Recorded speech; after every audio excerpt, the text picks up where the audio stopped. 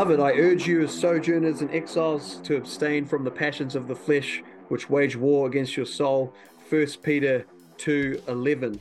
Kia ora, welcome to another episode of Fill Me In, a Redeemer Church podcast. This is the podcast where we talk with Christians, talk about how they came to faith. Oftentimes we're talking to people who weren't raised with it, don't have that in their background, but somewhere along the way the king has brought them into his flock and into his family, and so we're just talking about how did that happen, and hopefully it will encourage you. A big shalom to all those who hunger and thirst for righteousness. You will be satisfied. Welcome to episode 6, and a big happy Tuesday to you. It's not Tuesday on our end, but it'll be Tuesday by the time you're hearing this. So good to have you with us. And we've got Brad with us. Do you prefer Bradley or Brad? Mate, my mates call me Brad, so you're already in there, mate. Perfect. Yeah, I just kind of had a vibe there. I'll just go on nickname basis straight up. That's good. Well, welcome to the podcast, man. Would you be able to just introduce yourself to us? Yeah, well, totally. So I'm Brad. I'm a school teacher here in Auckland, Tamaki Makaurau, and but I'm not an Aucklander. I can claim that one. I'm a Whangamatarian through and through from the mighty Waikato. Nice. But now I have immigrated to the land of opportunity. Yeah, fair enough. How long have you been up in Auckland for? Mate, about 8 years now, eh? 2015 I moved up here. So what's that? 5, 6, 7, 8? Yeah, 8 years. Coming out of the sticks up into the big smoke. No, I enjoy it, man. Like even when I go home now, I get through 2 or 3 days. And I love seeing my whānau down there, but there's just so much more to do up here. I get bored down there now, you know. Fair enough, I think rural town's good when you're young, and growing up, and you're out there playing footy or whatever. But when you're an adult, there's more to do in the cities, I think. Yeah, for sure, man. Now, in addition to everything you just mentioned, I mean, there's one reason I'm feeling a little bit out of my depth talking to you, and that's because you are a seasoned podcast host in your own right. 2 podcasts, I believe. Is that true? That is true. I guess you could say 1.5. I don't know if you could call my I think you could call my second podcast more of a kind of a side project or a side hobby. I don't know. But yeah, I do. I do dabble a little bit in the old podcasting realm. So I know how hard the job is that you're doing, mate. Well, that's very kind of you. Could you tell us a bit about the 1.5 pods you do? Yeah. So I got so the podcast, that it's been going for about 3 years now. It's called the Boggcast. No reference to toilets. It's not. I've got to actually explain that to people that don't know me, because I'm Brad Ogg. You see, right? So Boggcast. This makes sense, right? Makes sense. If you don't know who I am, and I'm some random person reaching out to you to jump on my show, and you're like, what's this guy want to talk about on a Boggcast? But that's been going since the first COVID lockdown. That one, I had this idea of wanting to, kind of like yourself, mate, get people on, share stories, hear about their kind of why and where they got to and how they got to where they are. And then in that, kind of give them a platform to kind of share where they're at with different things. And I started with my mates, and then got the idea to randomly send a DM to somebody that I don't know. And the first person I did that to and they responded was a golfer by the name of Michael Campbell. You might have heard of him. Okay. He's a New Zealand golfer, and just went from there, man. I just started having convos with people, and yeah, here we are 3 years later and 80 episodes in, I think I am. So it's been fun. That's so good. That's so good. And you've helped me get a whole bunch of this set up and showed me some, tricks of the trade, which has been super helpful, man. I really appreciate that. We met kind of randomly, and it's kind of funny. Like we've spoken far more via the internet than we have in person. I think we've hung out for a total of 3 minutes or I think it was something around that in person. I was in Whangamata. We were on holiday with a big group of us, a bunch of us staying up there for the weekend. We go down to church. I wasn't really knowing what to expect. So I'm a pastor. That's what I do. And, you sort of, I guess, become aware. Christianity is fairly small in New Zealand, so you kind of have a fair idea of what's out there a lot of the time. And to be honest, with some things I've seen going on in the church in New Zealand, I've been super discouraged by, just influencers getting in there, ideas circulating around that I'm just like, not super stoked about this. And so whenever I go to a church that I'm unfamiliar with, I think maybe sinfully I just go in with this attitude like, don't know how this will be, but whatever, we were on holiday and thought it'd be good to rock up to church. And then you get up to preach And I'm like, okay, this will be cool. A younger guy, probably similar in age to myself, and see how this goes. And you get up there preaching Matthew 7, and you killed it, man. It was great, super encouraging, super faithful to the text. I came away super stoked. A bunch of us walked to church, and just the whole, probably half-hour walk home, we were just raving about it. It was super cool, man. So we're really grateful for you. I'm excited for the future of the church when I see guys like you out there doing your thing. And so, yeah, I want to talk to you, man, about how it is that you got here. Last time we were talking via Zoom, actually, you mentioned, well, I actually didn't grow up Christian either. So I thought, man, we've got to get this guy on. So maybe just to start off, could you tell us, I mean, I like to do it non-linear. You've heard a couple of the other episodes, so you know how I'm sort of doing it there. But yeah, could you just tell us about your Christian life currently in 2023? What sort of things you're involved in? What does it mean for you to be a Christian currently, as it stands at the moment? Yeah, man. Oh, 100%. And it's actually really funny you say that, because it's not often you have a whole bunch of visitors rock up to Whangamata that are, under the age of 40, Yeah. and a whole crowd of you Tauranga cats rocked up, and I thought, oh, who are these guys? But I can totally relate to that, when you're going around churches, especially when you ask about where I'm at now in my faith. So I'm 10 years in, and we can get to, how I got here. But in terms of where I'm at now, I'm 10 years in, and faith for me is just so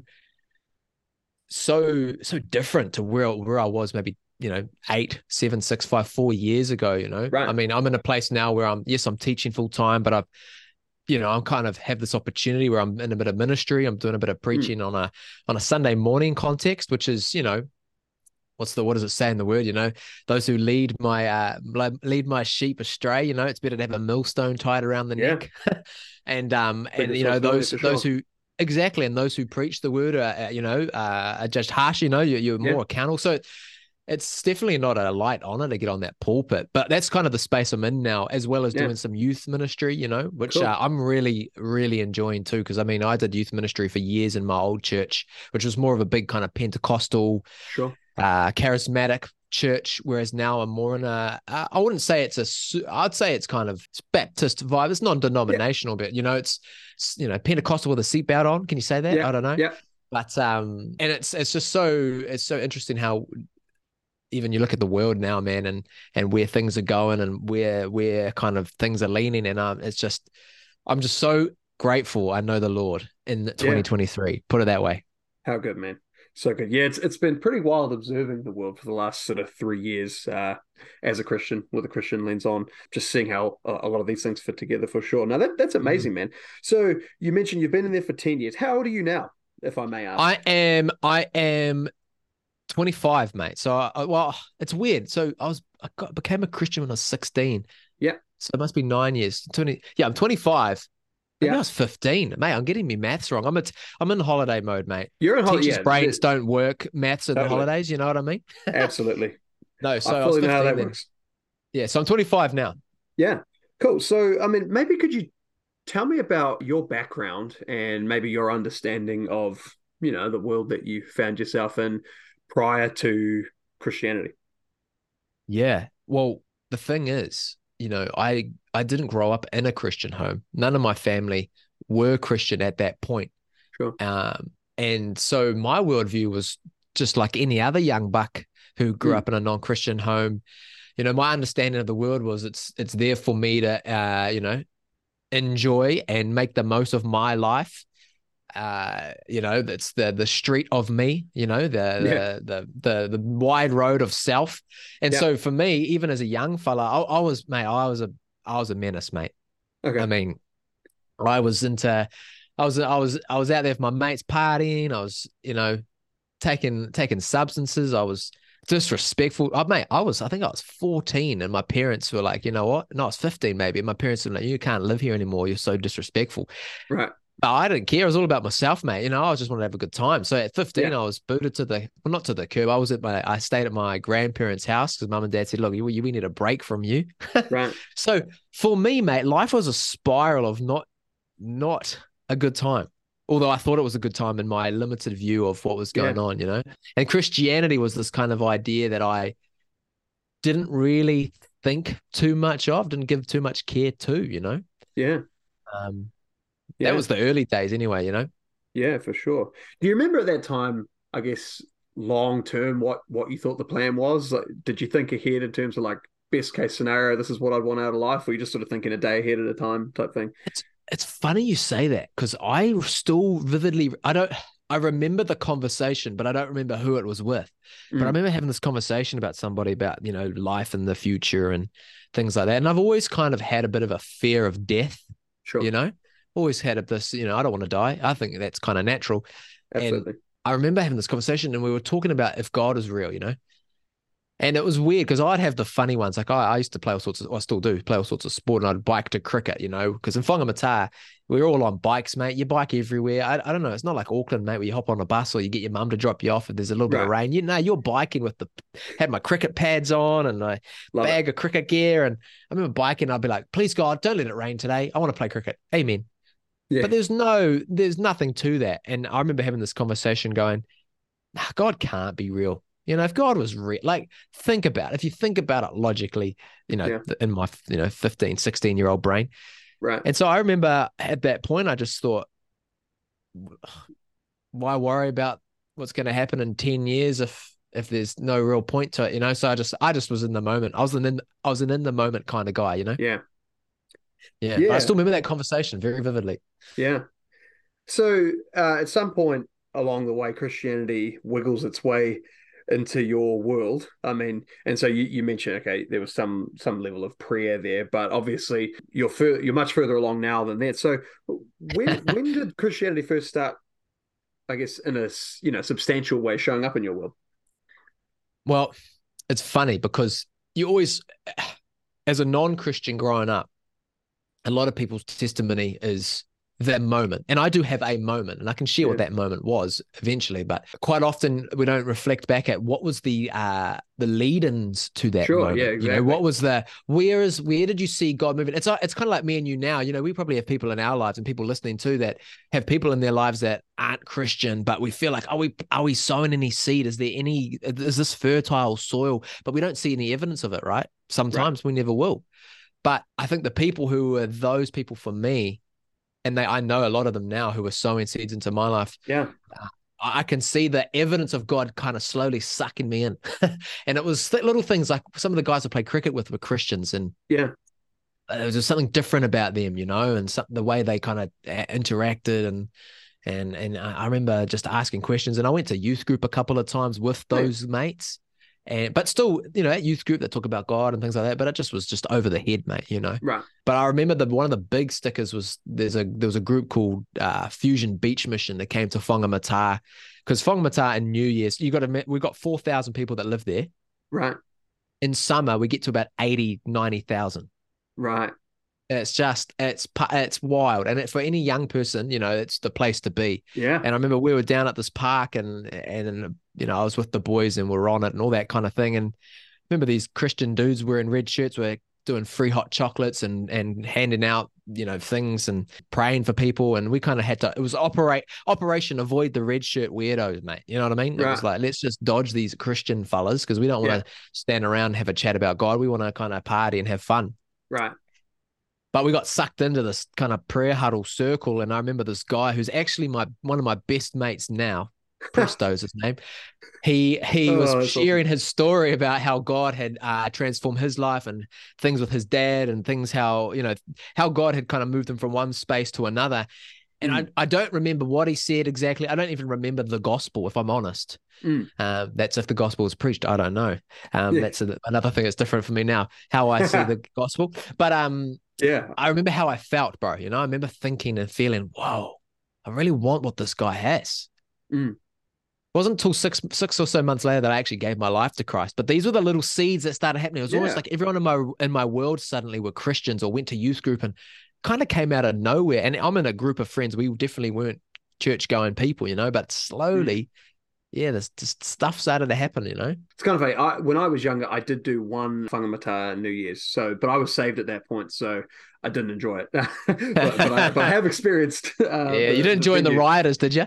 No, I did not. Yeah, and it was raining that year, which probably didn't add to the fun. But I've done the experience for sure. So in that 6 months between that New Year and where you say you gave your heart to the Lord. Were there any other things sort of leading up to that particular moment? Yeah, like I do remember life was sort of starting to crumble a little bit around me too. Like Okay. I was having friends that were kind of, we were getting more and more into the world of kind of, drugs and Yeah. alcohol and smoking as well. Just like, Sure. well, I remember, mate, I don't know why, but there's this bar where I'm from. They're not around now, but they would let 15, 14-year-olds come around the back and have shisha, I don't know Right. if that's illegal or not, but it was kind of, at the time we loved it. But we were just getting into more and more intense stuff, and Sure. people were starting to have relationships, at that age. And Right. I remember I had a bit of a bad reputation for just being a little bit dishonest. I didn't mind, dropping a lie or two about things, and Sure. being sneaky, and Yeah. all these things were starting to catch up with me, bro. Mm. But at the same time, this was probably a big pivot point too. My cousin was going on a mission trip, who was also non-saved, to Vanuatu with our youth group. Wow. But then he couldn't make it. And so the youth pastor, Greg Lang, who is one of my most treasured friends and just absolute legend for me and my instrumental, my faith, the youth pastor, he was like, well, Brad, do you want to come along on this mission trip as a non-Christian, And I'm like, yeah, I could go to Vanuatu. Sounds cool. Yeah, And can't resist. That sounds fun. it sounds great. I don't know what we're going to do over there, but my early stages of faith was just baptism by fire, because I was going to go to Vanuatu, and then a month out from Vanuatu, maybe it was a term out, because I think it was the next holidays. So the April holidays, I went to Easter camp, where I had my encounter with the Lord and gave my life to him.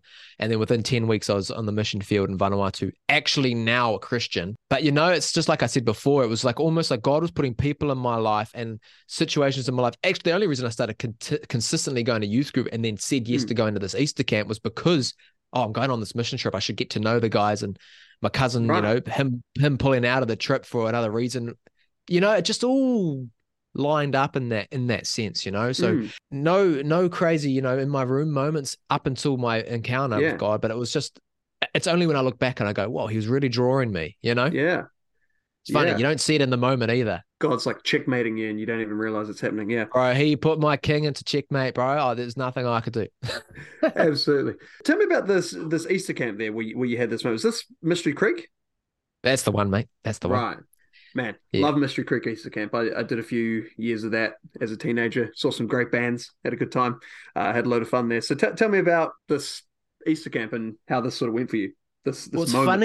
it's funny you say that, because I think that's a lot of people's experiences. I mean, Mm. I don't know if you'd agree, but people go to these Easter camps and, it's great bands, great games, tribal wars, all this stuff. Yeah, great fun.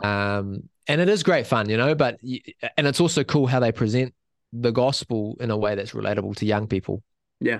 And for me, that's all I was having was fun for the first 2 days, even though we're Right. in these worship sessions and people are running up the front and, Yeah. I don't really know what was going on, but it was only until one of the nights a speaker by the name of Mike Pilavachi. Have you heard of Mike Pilavachi? Yeah, he actually spoke one of the years I went. Oh, okay. So There I you know go. exactly who you mean. Yeah. Yeah, Mikey P. So he was speaking about the Holy Spirit and talking about how, once again, I don't quite know what was going on there. Mm. But I remember him then inviting the Holy Spirit to come and move. And he said, if you want the Holy Spirit to move in you, and if you want to meet Jesus for yourself, blah, blah, blah. And so I was standing at the back of the auditorium with all the other teenagers, and I remember I was 15, 16. I remember being like, all right, if you're real, Jesus, like I want to know, I want to know if you're God, if you're real. And, my method of evangelism might be different today. And we can, we can talk about that. But For in sure. that moment, for me, it was like, God, if you're real, all right, here I am. Which is how naive as a young 16-year-old fella just demanding of God, like, all right, then, if you're real, show up.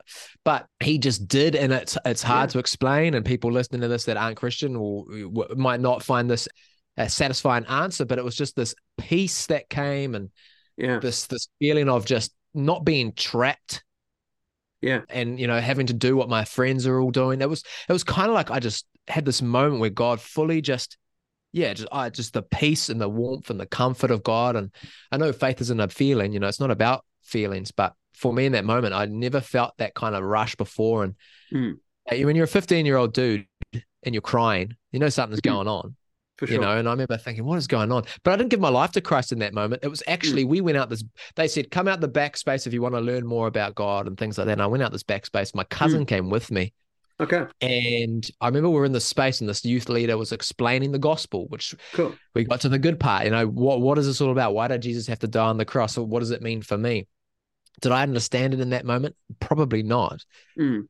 But I remember this, my radical encounter with God was actually learning he was real, you know, and what sealed the deal for me was my cousin had a broken wrist and he hadn't been able to move his wrist. He was going to get surgery in a week or two from the time. Every time he moved his wrist, it clicked. He hadn't been able to do press ups for like 3 or 4 months because, you know, his wrist is knackered.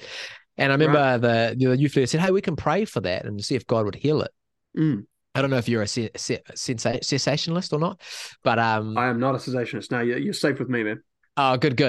Some of my listeners might crucify you, but you're safe with me.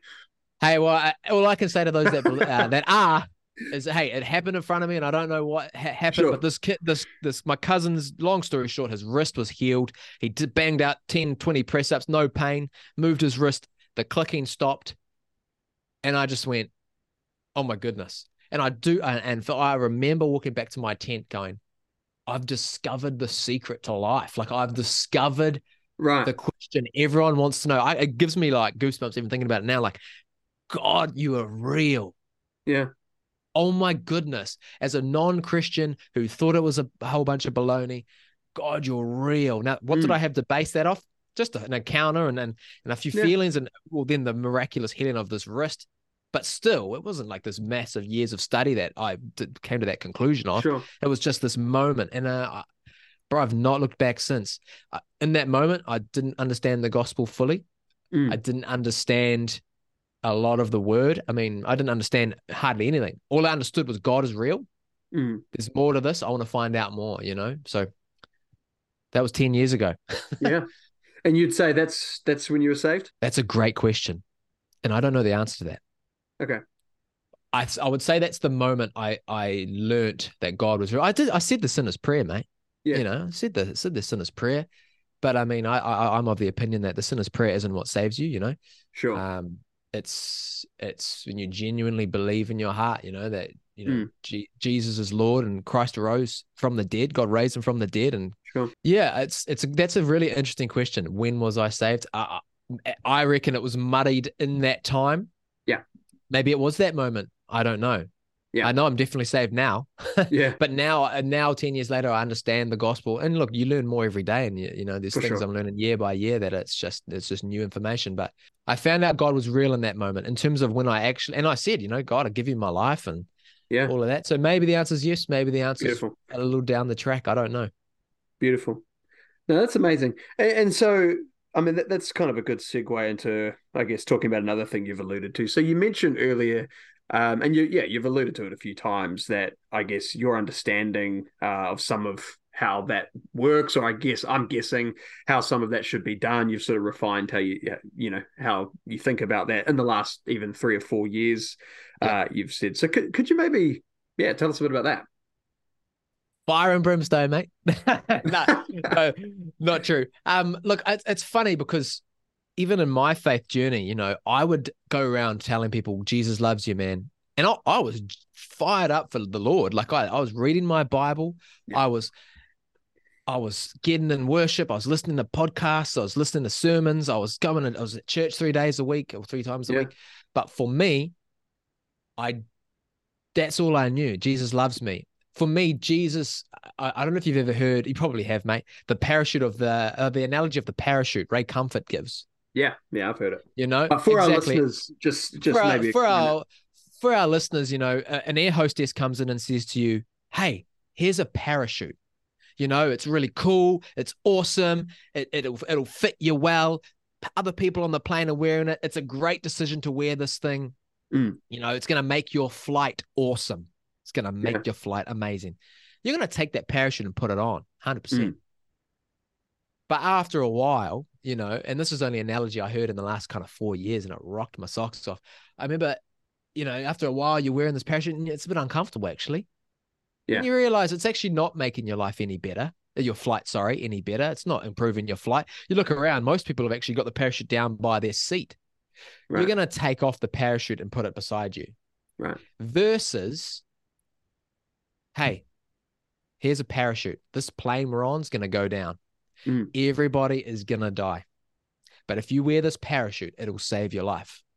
You're going to put that thing on and you're never going to take it off. Right. So when you line that analogy up with the gospel, I think that's where I'm at now. And which is, I kind of wish I heard when I first heard it too. I discovered it in time. You know, sanctification's a journey, and on the journey you learn more and more truths.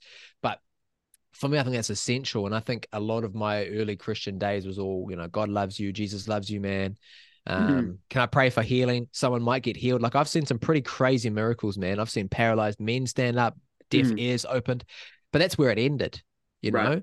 But you got to remember, like in scripture, the man who was lowered through the building, I believe first was, your sins are forgiven. Yeah.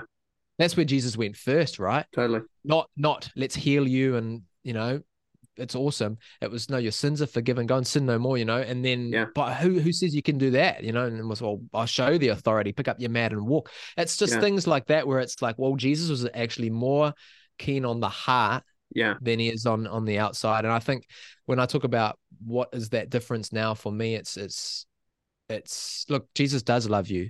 Yes, there's the fruits of the Spirit, peace, joy, love, all these things.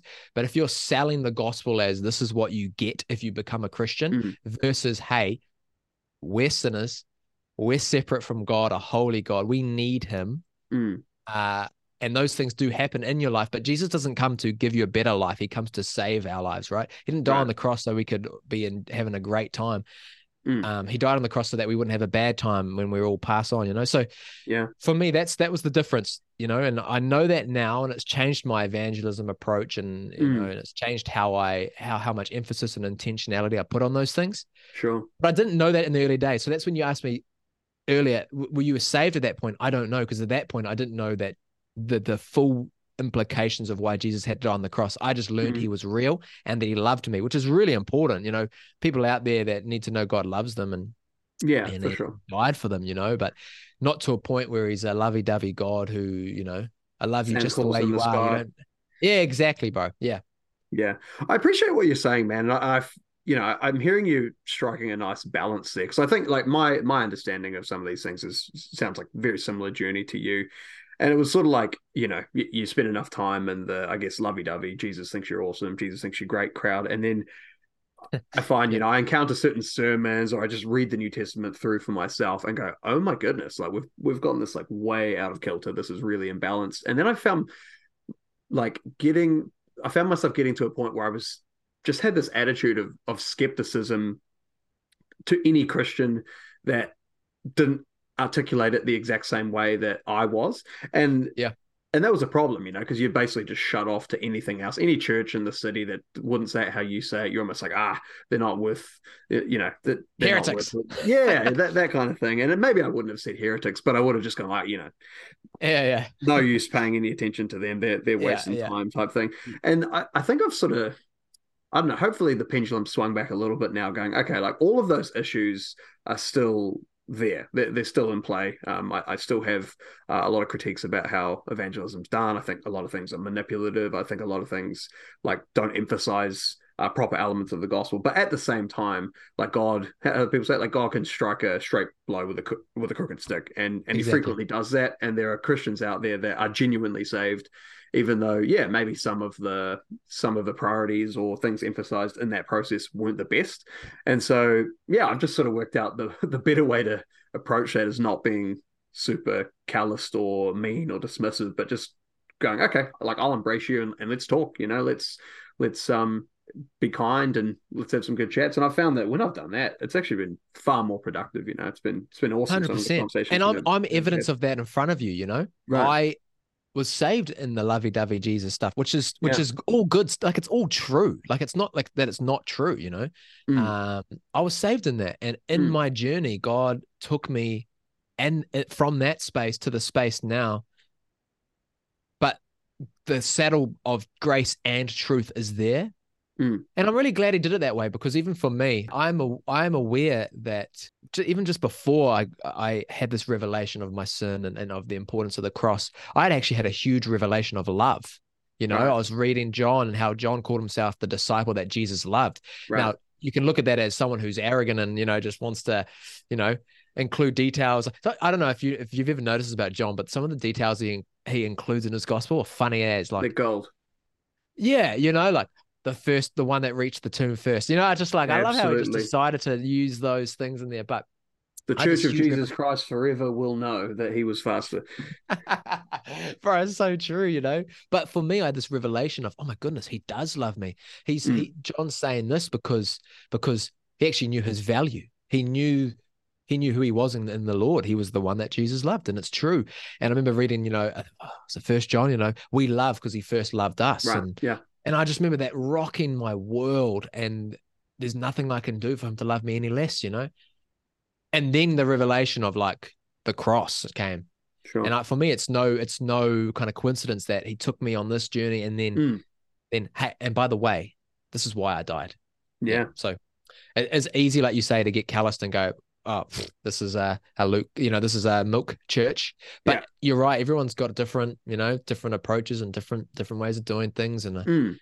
Yeah, for sure. And that's not to say, I mean, like, don't ever have the conversation, or don't try and bring some of these things up, But it's just, I think, to be aware of, like, God's at work outside of people who would just say everything how I would say it, and he's building his church in a wide way. And so I want to be appreciative of that and celebrate that, and hopefully, be contributing to the kete rather than detracting from it and tearing it down.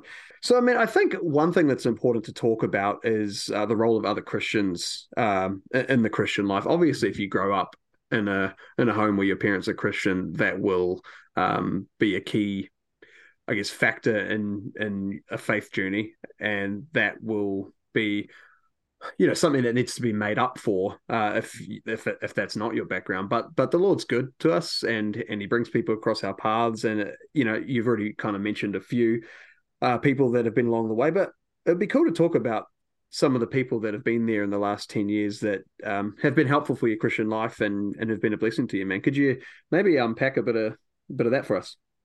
Yeah, totally. I agree, man. Like, iron sharpens iron, and I wouldn't be anywhere where I am today without some heroes, heroes that aren't afraid to tell you as it is, and answer your questions, or try to, or point you in a direction. And for me, I mentioned him earlier, but for me, a big one of those was a fellow by the name of Greg Lang. Mm-hmm. Absolute champion. And he was the youth pastor at the time, but the cool thing was he wasn't, because I've done youth ministry and I've found it hard at times to kind of just, confront teenagers and kind of tell them what they need to hear. But I think a really good friend in your life will tell you what you need to hear versus what you want to hear. Sure. And he's been one of those people. He would open up his home, and a whole bunch of us teenagers would come over, and because he had daughters who are all our age, and we went to school with his daughters, so we're all friends in that regard. But we'd go around to his place and watch the rugby and have food and have had a spa pool, and it was just great times. I missed that place. But he would not be afraid to tell you as it is. I still remember we're on the golf course playing golf, and I was in a bit of trouble with my phone because I was, messaging girls and getting myself into a bit of trouble, even as a Christian, Right. And sanctification. But totally. Yeah, absolutely. I remember him being like, "Hey, so mate, this is what's getting you in trouble, mate. It's your phone. You got to stop being a muppet with your phone." Right. And I got real offended, Just like, I was like, "Mate, who do you think you are to talk, to tell me Totally. that?" Just who do you think you are? And then I even remember a separate time. I've been a Christian like 6 months or so, and there was a party coming up, and I remember at the end of life group, we had a life group, and then he said, "Hey, so Brad, are you going to go to that party next weekend?" Because, mate, in Whangamata, everyone knows what's going on. Mate, if you do something at school, your parents know before you get home, Right. And so I remember being like, "Yeah." And he goes, "Well, what are you being? Are you just going to be an absolute muppet and go to this party, are you?" And I just remember just like, maybe that's not everyone's cup of tea, but I remember just being so, the time I was like, "Get out of it, Greg."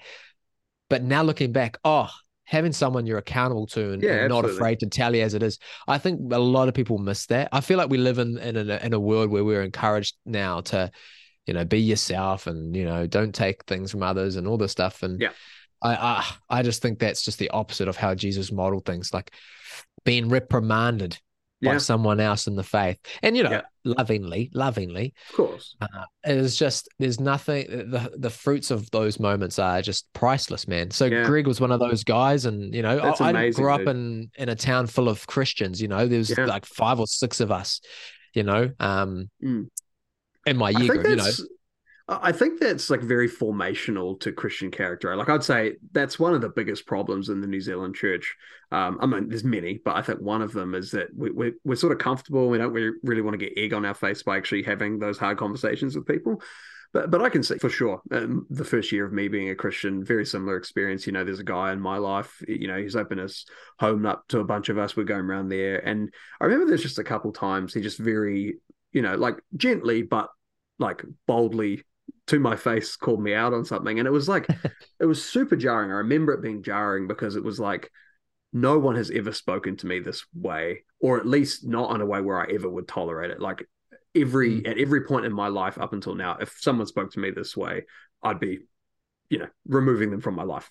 And then just Yeah. sort of realizing like, but this is true, what he's saying. And this is, without sounding too airy fairy, like this is God and, say God in his providence bringing this messenger to you to hear this, man. And I just remember consciously going like, yeah, no, I'm actually going to accept that and take on board what he says. And I kind of in some ways haven't looked back since then. It's just amazing, And I think Yeah. what blessings are we missing out on through weaseling on some of that stuff, I think. 100%. Do you remember for yourself when you became that person for others? Um, I don't know. Yeah, no, I'm not sure. I think, yeah, no, I'd have to think more about that. Like, it's definitely been that way. And I think probably one of my biggest regrets so far in the Christian life is that there hasn't been, like, there's been times where I know I could have said something and I'd be happy to say it outside of the presence of the person, which is just gossip, when Yep. I should have just gone to them and said it. But yeah, no, there's key people in my life where certainly there's been back and forth, and that they'll speak into my life, I'll speak into theirs. Yeah, I couldn't tell you maybe the first moment though. Yeah, I'd have to think more about that. I think one of the things that I've learned too, because I'm in youth ministry for the second time around. The last Sure, time around, I yeah, did it for 5 years, had a couple of years off, moved churches, and I'm in my new environment. right, And one of the biggest things I learned is striking that balance of building friendship and yeah, relationship absolutely, whilst also sharpening the iron, yeah, And I even look now, one of my biggest regrets is, and I don't know, maybe it was due to the fact that I didn't quite know any better, but I ran a life group full of lads. mm, And if I was to tell you now how many of the, and I like was in charge from year 9 through to year 13, mm, of discipling right, these young lads. If I was to tell you now how many of them are walking with the Lord, let's say there was about 10 to 12 of them in the group, mm, maybe one. mm, yeah, And that doesn't all fall on us. We know that that's the for Lord sure, that does his thing, and we're just vessels that are willing to kind yeah, of be used by him. But I can totally put it down to not calling things out, yeah, like Greg called out in me, because I mm, don't want to offend somebody. And I think there's I can't remember where it is in scripture, but I think it's when he's talking about, Jesus is talking about he's about to his blood, and he's drink my blood, and that'll be you coming in and eating my flesh. That scripture, and mm, then it says many of his disciples deserted him, but the yeah, 12 John remained. 6, yeah, Yes, that's it. And he goes, "Does this offend you?" right, And I just, there's an example of Jesus, not worried about being a little bit offensive and ruffling feathers if it's yeah, truth, absolutely, So yeah, yeah. Hey, that's awesome. So you mentioned Greg. Do you still keep in touch with Greg? I do, mate. I do. I Awesome. love Oh, that good. guy. And I know that he's just stepped down after 15 years of youth pastoring. Cool. And he's now living in Vanuatu, actually, having a season of refreshment. But If Vanuatu will do that for you. yeah, man. Yeah. Although they moved there, bro. and within a month they had that huge cyclone that wrecked the place. Right. So it went from a relaxing his partner Nick as well, awesome mentor and support in my life. Nick Cool. is a teacher over there, but he was gonna kind of just cruise and see what God's gonna do. And now he's got himself doing Rebuild Vanuatu project. Right. How God works, eh? Yeah. So in his providence, that's funny. Yeah, that's awesome. That's very cool. Okay, so you mentioned Greg. Were there other key players along the way? totally, man. The guy who baptized me. So so what I did was the next year that I was a Christian, I was on the beach mission team. So the fusion team that came down, the red shirts I talked about at the start of the convo, and out there, discipling and spreading the gospel and helping out people that were drunk and doing that kind of stuff, running events, volleyball events, all the stuff. And one of the guys there is Troy Renata Paul. He was kind of foundational. I mean, he came as a youth leader on the Easter camp I got saved at. Right. And Troy, he's now a youth pastor in South Auckland somewhere. And, he baptized me. I think I got baptized within a month of becoming a Christian. Yeah. And he's been a key player. And even now, man, like I had a stint and 4 or 5 years into my faith where I had crazy battles with unbelief, more so stemming from, apologetics, Sure. I remember just waking up one day thinking, hang on, what about evolution and what about other religions? I've never really taken that into huge account. And there was a mentor, and he still is. He's actually my young adults leader now. He was at my old church, and then he moved to this church. And then a year later, kind of me and some other cats followed him. But Todd and Donna Funk, coolest last name around. Yeah.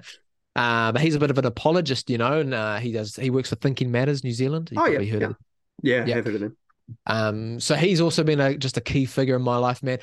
What I think it comes down to is, and you'd agree with me, fellas, for younger Christians, having older Christians in your life that you catch up with one-on-one, I think it's just so vital, man. Like you and me could catch up and chew the fat. I live with Sam, who was on your podcast recently, man. Me and my flatmates are all similar age, and we have theological chats all the time, but having that person you kind of one-on-one catch up with, and they're a bit older, a bit wiser, not afraid to kind of tell you as it is. It's just something a lot of the church is missing, man. And I wish I had done it sooner, but yeah, I think it's crucial. So those are some of the players, and I'm probably missing out a million people, but it's like every band in their album lineup, like, if there's anyone I forgot, thank you to you as well. Yeah, exactly. How'd you get into preaching? Yeah, good question.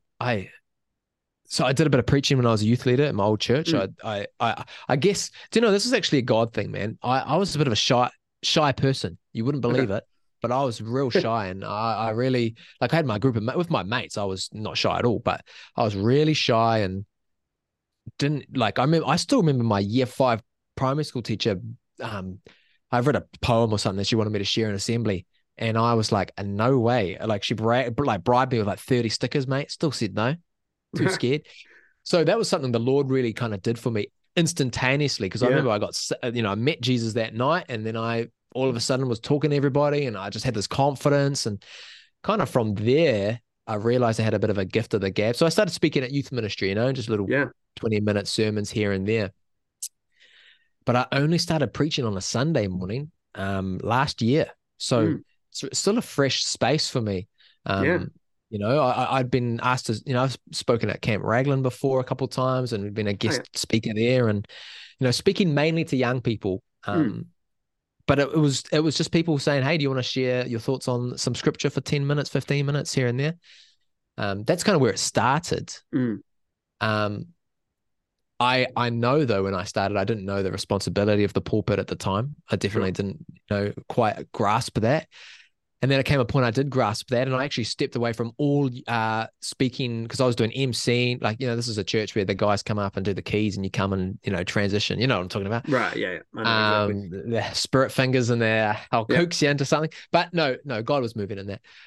But I stepped away from all of that because I realized, man, like, I can't be up here doing this, and I'm just not valuing how important this is, and actually, how much stricter I'm being. I'm teaching others, Yeah.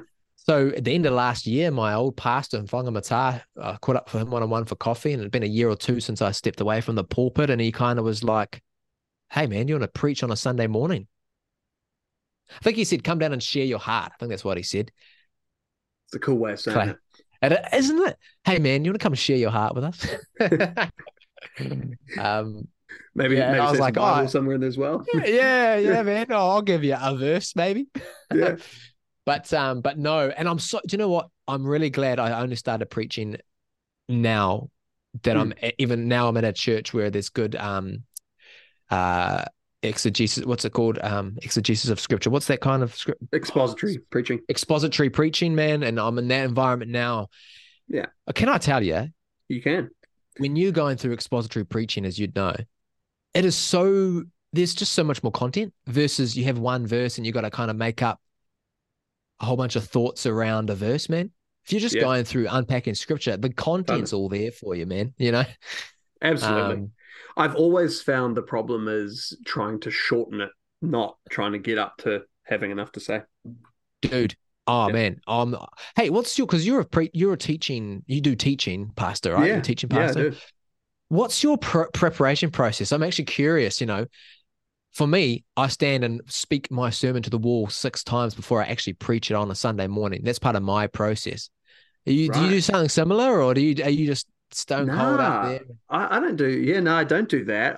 It's changed a little bit over the years. So I used to write it like a full manuscript, and it would take me like hours and hours and hours. And I'd always get really frustrated doing it because I just found it to be a not good use of time, and like in probably more honest moments, I'd be sitting there like obsessing over a sentence going, that's a better way of saying it. And really what I'm probably trying to do is just make it sound like John Piper or something. And so, legend. Yeah. And I always got frustrated because I felt like I sounded mechanical. Like it didn't sound like me when I was talking. You're always knowing exactly what you're about to say, like word for word. And so to use to sound enthusiastic, it just always sounded like really fake to me. And so I did a lot of study on Spurgeon, did my master's thesis on Spurgeon, and a bunch of that was reading like all his sermons, but then also reading a bunch of his stuff on like how to go about it. So if you read like lectures to my students, or if you read like an all-round ministry by him, he sort of unpacks like, here's how you go about it. And so he was like a genius. So like, I don't think you or anyone can really do what he did, but I kind of try to do that sort of as much as my limited capacity can. So he basically just read a ton. He'd read all the time, just like, they say he read a book a day. That's usually what the biographies will say. And like it would literally be Saturday night.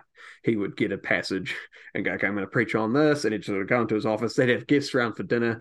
And then he'd say, all right, you guys need to go. I'm going to do my sermon. And he would just come up with an outline and then go up and sort of like, it would be solid. And he's got all the content in his head from all the study he's just constantly doing, and just unpack it like that. And so he would say, like, do not read your sermon, like if you're reading, and that's probably a little bit imbalanced, but he would just say, like, that's not preaching, that's reading. So I typically like what I do, trying to, I guess in that vein, do is I'll look at the passage, and I've got like literal notebook like that, and I just go through it verse by verse, take down everything I kind of see.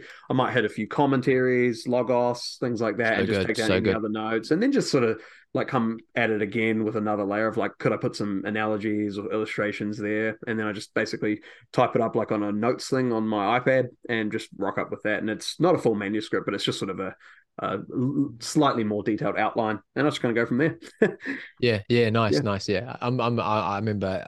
Yeah, I'm similar. Like, apart from the preaching it, because I noticed when I preach to the wall, 6 times might be an exaggeration, four times maybe. Yeah, I think of something in that moment, go, oh, that flows so much better if I say it like that. Oh, I've just thought of the scripture I've read in my own time. I think as a minister of the gospel, and not that that's not what I am. I'm just had the opportunity to preach a couple of times, but when I preach the gospel, I feel like if you are in the word yourself, and if you're, and this is for anyone listening that maybe has an aspiration to, be, what do you call it? A preacher or a teacher of the word, things will come out of the overflow of your own time with them, and your own consistency with them. And, I think that a lot of what can come out of your preparing for a message is out of what you're already doing in your own time. And it's just kind of this overflow space, man. And I think You know, I said this to you when I first met you in Whangamata, and you came up and very kindly had a chat with me. And I said, I'm a reluctant preacher. Like, it's not like I put my hand up to do this. My pastor in Auckland said, hey, do you want to come and do this here as well? And I wanted to say no, because it's big responsibility. But I also don't want to ignore, if there's a gift on my life for it, I don't want to ignore that. So it's a hard thing to, you know, to sometimes say yes to what obvious God is kind of leading you in a little bit, especially when you're a bit scared. Sure, yeah. Scary being up on that pulpit, man, I tell you. You killed it, man. It was cool. And I'll be, what does Palpatine say to Anakin? I'll be watching your career with great interest Yeah. or something. Yeah. I'll be following you with keen interest. Yeah, man. Yeah. Oh, are you a Star Wars fan? How Yeah. good. Oh, wow. Like, honestly, guilty pleasure is I like the prequels best, which I Bro, know is oi. objectively wrong, but I just still I stand Nah, by it. man. 1, 2, and 3. I'm with you, bro. I'm 100%. I mean, Revenge of the Sith is one of the greatest of all time. Dude, But it's an even, incredible bro, movie. I love Darth Maul, Qui-Gon, Obi-Wan battles in the Totally, man. first one, mate. I'm so Liam there. Neeson, Our man. flats, we're watching it. We're watching it now. We just watched The Phantom Menace the other night. So, Bro, Neeson in that movie, outstanding. Outstanding oh, performance from Liam Neeson. So good. champion. Awesome, man. Hey, let's keep going with this. We've touched a little bit on it, but I'd be keen to just get a few more of your thoughts on it. Yeah, Talk to me about the role of scripture in your life more generally. How do you go about incorporating the Bible into your life? man. Mm. I want it to be daily, and Mm, I think we all say that, you know.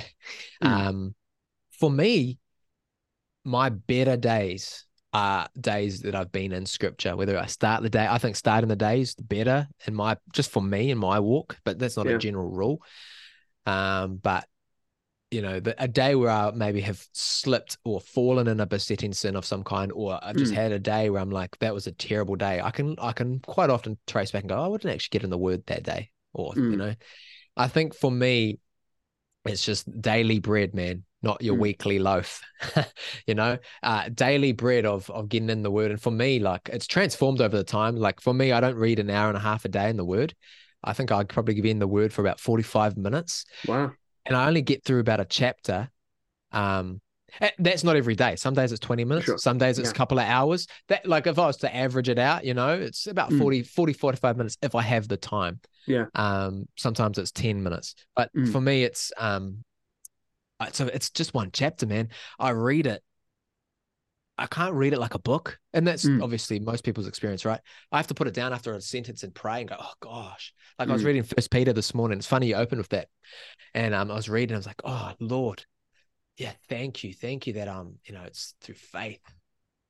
And I'll just reflect on that, you know, yeah. or That's thank you, awesome, dude. Lord, that I, you know. But for me, the word came alive real radically, because I actually didn't read the Bible when I first became a Christian. Like, I did, Right. like, I went to read it, but I didn't know how important it was. But I was walking down the town in Whangamata. I remember I was walking back from cricket or something, Right. and I remember Isaiah 41:10, literally, boom, in my mind. Like, I'm a non-Christian. Well, no, sorry. I'm a fresh Christian who Yeah. didn't have a Christian upbringing. So I don't know what Isaiah is.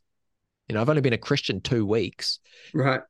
Isaiah 41:10, I could not get out of my mind. Like, what is this? This must be a Bible scripture or something. And I remember looking it up, and, you know, do not fear, for I'm your God. I'll hold you up my righteous right hand, you know. And Awesome.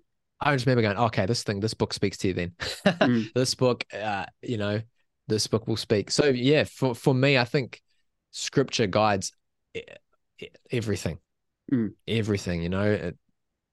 My reference point for if this is morally right or wrong, mm, scripture. You know, my reference point for how I'm feeling with the Lord is well, I've got to go back to scripture, because scripture mm, says, you know, it's through faith I'm made right with Christ, and I've got to keep going back to that, not my feelings in that moment.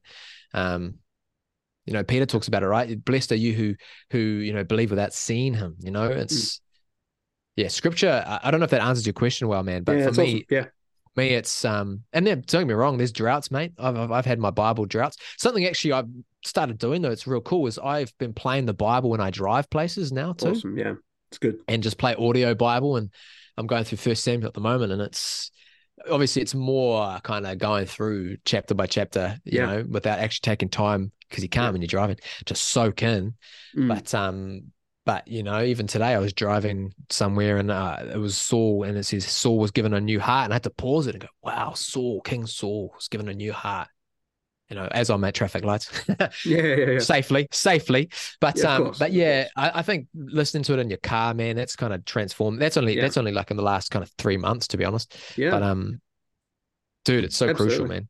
I think there's something to be said for that as well. Like for sure it's good. And some of my like greatest, I think, heights of spiritual I don't know, feeling closeness to God, I don't know how you want to put it, is literally I'll get a commentary out and just really painstakingly slowly go through an entire book of the Bible Oh, and just yep, follow the argument. And I'm just like, wow, like I'm thinking the thoughts of God after him. This is insanely cool. And you do it very slowly and yep, much like what you're saying. But then also I think, sometimes you can kind of miss was it the same miss the forest for the trees type thing as well. And I think there are times where it's really good just to chuck a book of the Bible on, listen to it, and just hear a chapter in the context of the 10 chapters preceding it and the 10 yep. chapters after it as well. I mean, there's something, to be said for that, and things you noticed a little bit differently too. So that's awesome, man. That's Yeah, very cool. That's 100%. very cool. Hey, looking ahead now, you're 25. Lord willing, a lot of years in front of you to serve Him. What would you, all things being equal, most like to do to serve the Lord with the rest of your life? What is hopefully in front of you? Oh, wow, that's a good question, man. Um, wow, yeah, that's a good. I think it's actually funny you say that because I mean, I understand, and I'm learning that my vocation is Yeah, also my calling, and I'm totally, learning that as a teacher, I'm exactly where the Lord wants me to be in this totally, season, in this space. And I so believe that anything you do for the glory of God, man, whether absolutely, it's, whether you're stacking shelves, whether totally. you're shoveling dirt or you're, teaching kids, it doesn't matter. Yeah, Um, but that being said, and it's kind of been this kind of snowball over the last 3 or 4 months. I've really genuine because I'm 5 years in with my teaching now. I'm really genuinely keen to maybe pursue um, ministry mm, in the sense of doing some actual good theological study. mm, Whether it's Bachelor of Theology, I don't know, but I've only totally. done some early days digging, Mm, or seminary or whatever it might be. I'm really keen exciting, man. to do that. Whether or not it leads me into a role of a pastor or Mm, it doesn't matter for me. I'm still getting deeper in the yeah, word and learning more about Christ and having my yeah. worldview challenged and learning to love people better and Mm, love people more. And yeah, but for me, how I best want to serve the Lord is, doing everything for his glory, but at the same time, man, not neglecting what he's kind of put on my heart. And at the moment, I'm feeling that. mm, So whether it's on staff somewhere at church, mm, doing whatever roles need to be done, or yeah, whatever, man, that's kind of how I kind of look at it is it's everything, but at the same yeah, time, maybe there's a specific avenue for study, and maybe that's something we can chat about another time off here, bro. It's some good places to look in terms of study because that's something I'm totally. kind of looking at right now. But yeah, Sounds cool, man. Yeah, dude, like Jesus is building his church and he uses means. And, if we're going to advance the kingdom, we need on any level in church life, people that know the word and going to play their part as a role in that church, saying wise and true things from scripture, man. So that's awesome. That's super encouraging. However, that pans out for you. Hey, yeah, let's do some more rapid fire questions. Just throw some things at you just to finish this thing up. Feel free to not do it rapid fire if you have lots you want to say on it, but however, whatever I floats love your a boat. good rapid fire, mate. Love it. You're on a deserted island. You can only have 5 books of the Bible with you for some reason. What are the 5 books? Oh, okay, so I definitely have Romans. Mm, Romans, man, Romans just gets me every time. yep. Um, I definitely have to have I'd have Exodus, man. I've Mm, just gone through Exodus and oh, actually all of those, man, in the Torah. But just going through the life of Moses and seeing how he was obedient to God and just it built my faith, man. So mm, yeah, okay. So I'd have Exodus, I'd have Romans, I'd have one of the Gospels for sure. I quite like Luke. I like Luke's style of writing. mm, I like the historical kind of approach, and just they just recorded it as it is. And in that vein, then I probably would take Acts as well. love it. And then one more book, bro. I really At my church recently, we did a series. I know this is rapid fire, sorry, but we did a series, That's and good. it was about the kings of the Old Testament. And I believe, unless I'm getting this wrong, but King Hezekiah, he found scripture, and he kind of, was it King Hezekiah? Josiah? One of Might have been Josiah that he found. Anyway, he found some scripture and read it, and was like, oh my goodness, okay, we got to stop worshiping to Molech, we got to stop doing this and that. Yeah, It was obviously a bit of a cycle, in those times, like it would, for sure. then a new ruler would come through. And I remember some commentators believe the scripture might have been that he read was Moses' sermon in, is it Deuteronomy. Deuteronomy? Yeah. And so, and I just read Deuteronomy recently, and I really liked it. So those would be my five. Awesome, I man. think that's five. Awesome. Best thing about being a Christian? Knowing I have eternal life. Love it. Knowing I have eternal life, and a God that loves me, bro. So good. Favorite thing about your church? Ooh, solid biblical teaching. And everyone just gets stuck in. Like, we're a pack in, pack out church. We don't have a building. Right. And so, dude, like, everyone just puts the carpets out together, and everyone just has a good time doing that, and the chairs out and stacks away. And so, yeah, so good Bible teaching, but also a real, like, get in. We call it, it's like mahitahi, working together, working as one kind of church. So yeah, that's my two favorite things, man. Yeah. Area of the Christian life you need to grow in? Ooh, ooh. Area of the Christian life I need to grow in. Oh man, there's so much. Pride. I don't need to grow in pride. I need a lesson in my pride.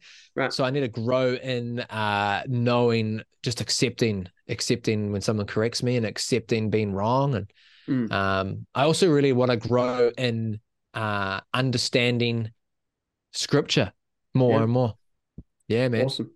I hope that's what you're kind of looking for. No, that's great. Which leads to the next question. A book of the Bible you'd like to understand better? Oh, I mean, is it a cop-out to say Revelation? No, not at all. I think Revelation is one of my favorites, man. We all need to understand it better. That's great. Dude, because I mean, I've got a friend of mine, and I'll keep it all anonymous, but I've got a friend of mine who's now part of a group who has taken Revelation, and because of a lack of understanding of Revelation, I would say they're in a bit of a, I don't want to throw the C word around casually, but in a cult, saying, this so and so is the new Messiah, and this and that, and it comes just from people not knowing Revelation and its context. That's unfortunate. So, bro, Revelation, good eschatology is so important. That's great. Favorite favorite influential Christian authors, thinkers that you think are the bomb? Oh. See, I'm not like my friend Sam, who knows Augustine and everybody from thousands of years ago. But I really enjoy. I've been really enjoying Charles Spurgeon. I think my social media feed at the moment, my algorithm, it's like all these Spurgeon quotes that are coming up and things like that. Dude. So I love Spurgeon. I love John Piper. Yeah. Desiring God, that's her name. Yeah. Francis Chan as well. I remember he was an early one for me. Yeah. Mike Winger, who does a podcast. Mike Winger, I really enjoy listening to Mike Winger. And yeah, man, those are some of the heroes. Awesome, some man. of the influential thinkers, I guess. Awesome, man. Maybe the last one. Your favorite Christian song? Can I say Rattle? Oh no, I'm sorry. I had to. Sam put me up to that. I had to admit it. Rattle, dude. I don't even know what Rattle is. I'm feeling super out of touch right now.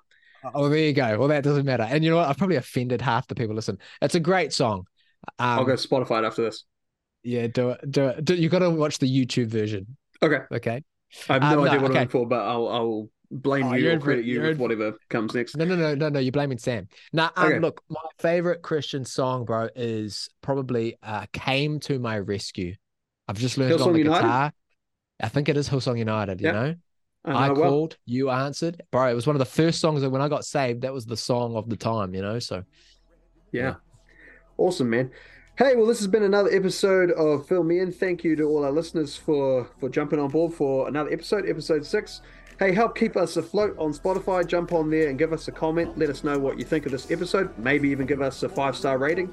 Fill Me In is a Redeemer Church podcast. Our website is www.redeemerchurch.org.nz. Maybe come down one Sunday morning. Our services are at 10:30. Come say hello. Brad, thanks for joining us today, man. Oh, dude, it's been a pleasure. Thanks for having me on. Mate, it's been so good. Until next time, grace and peace to you.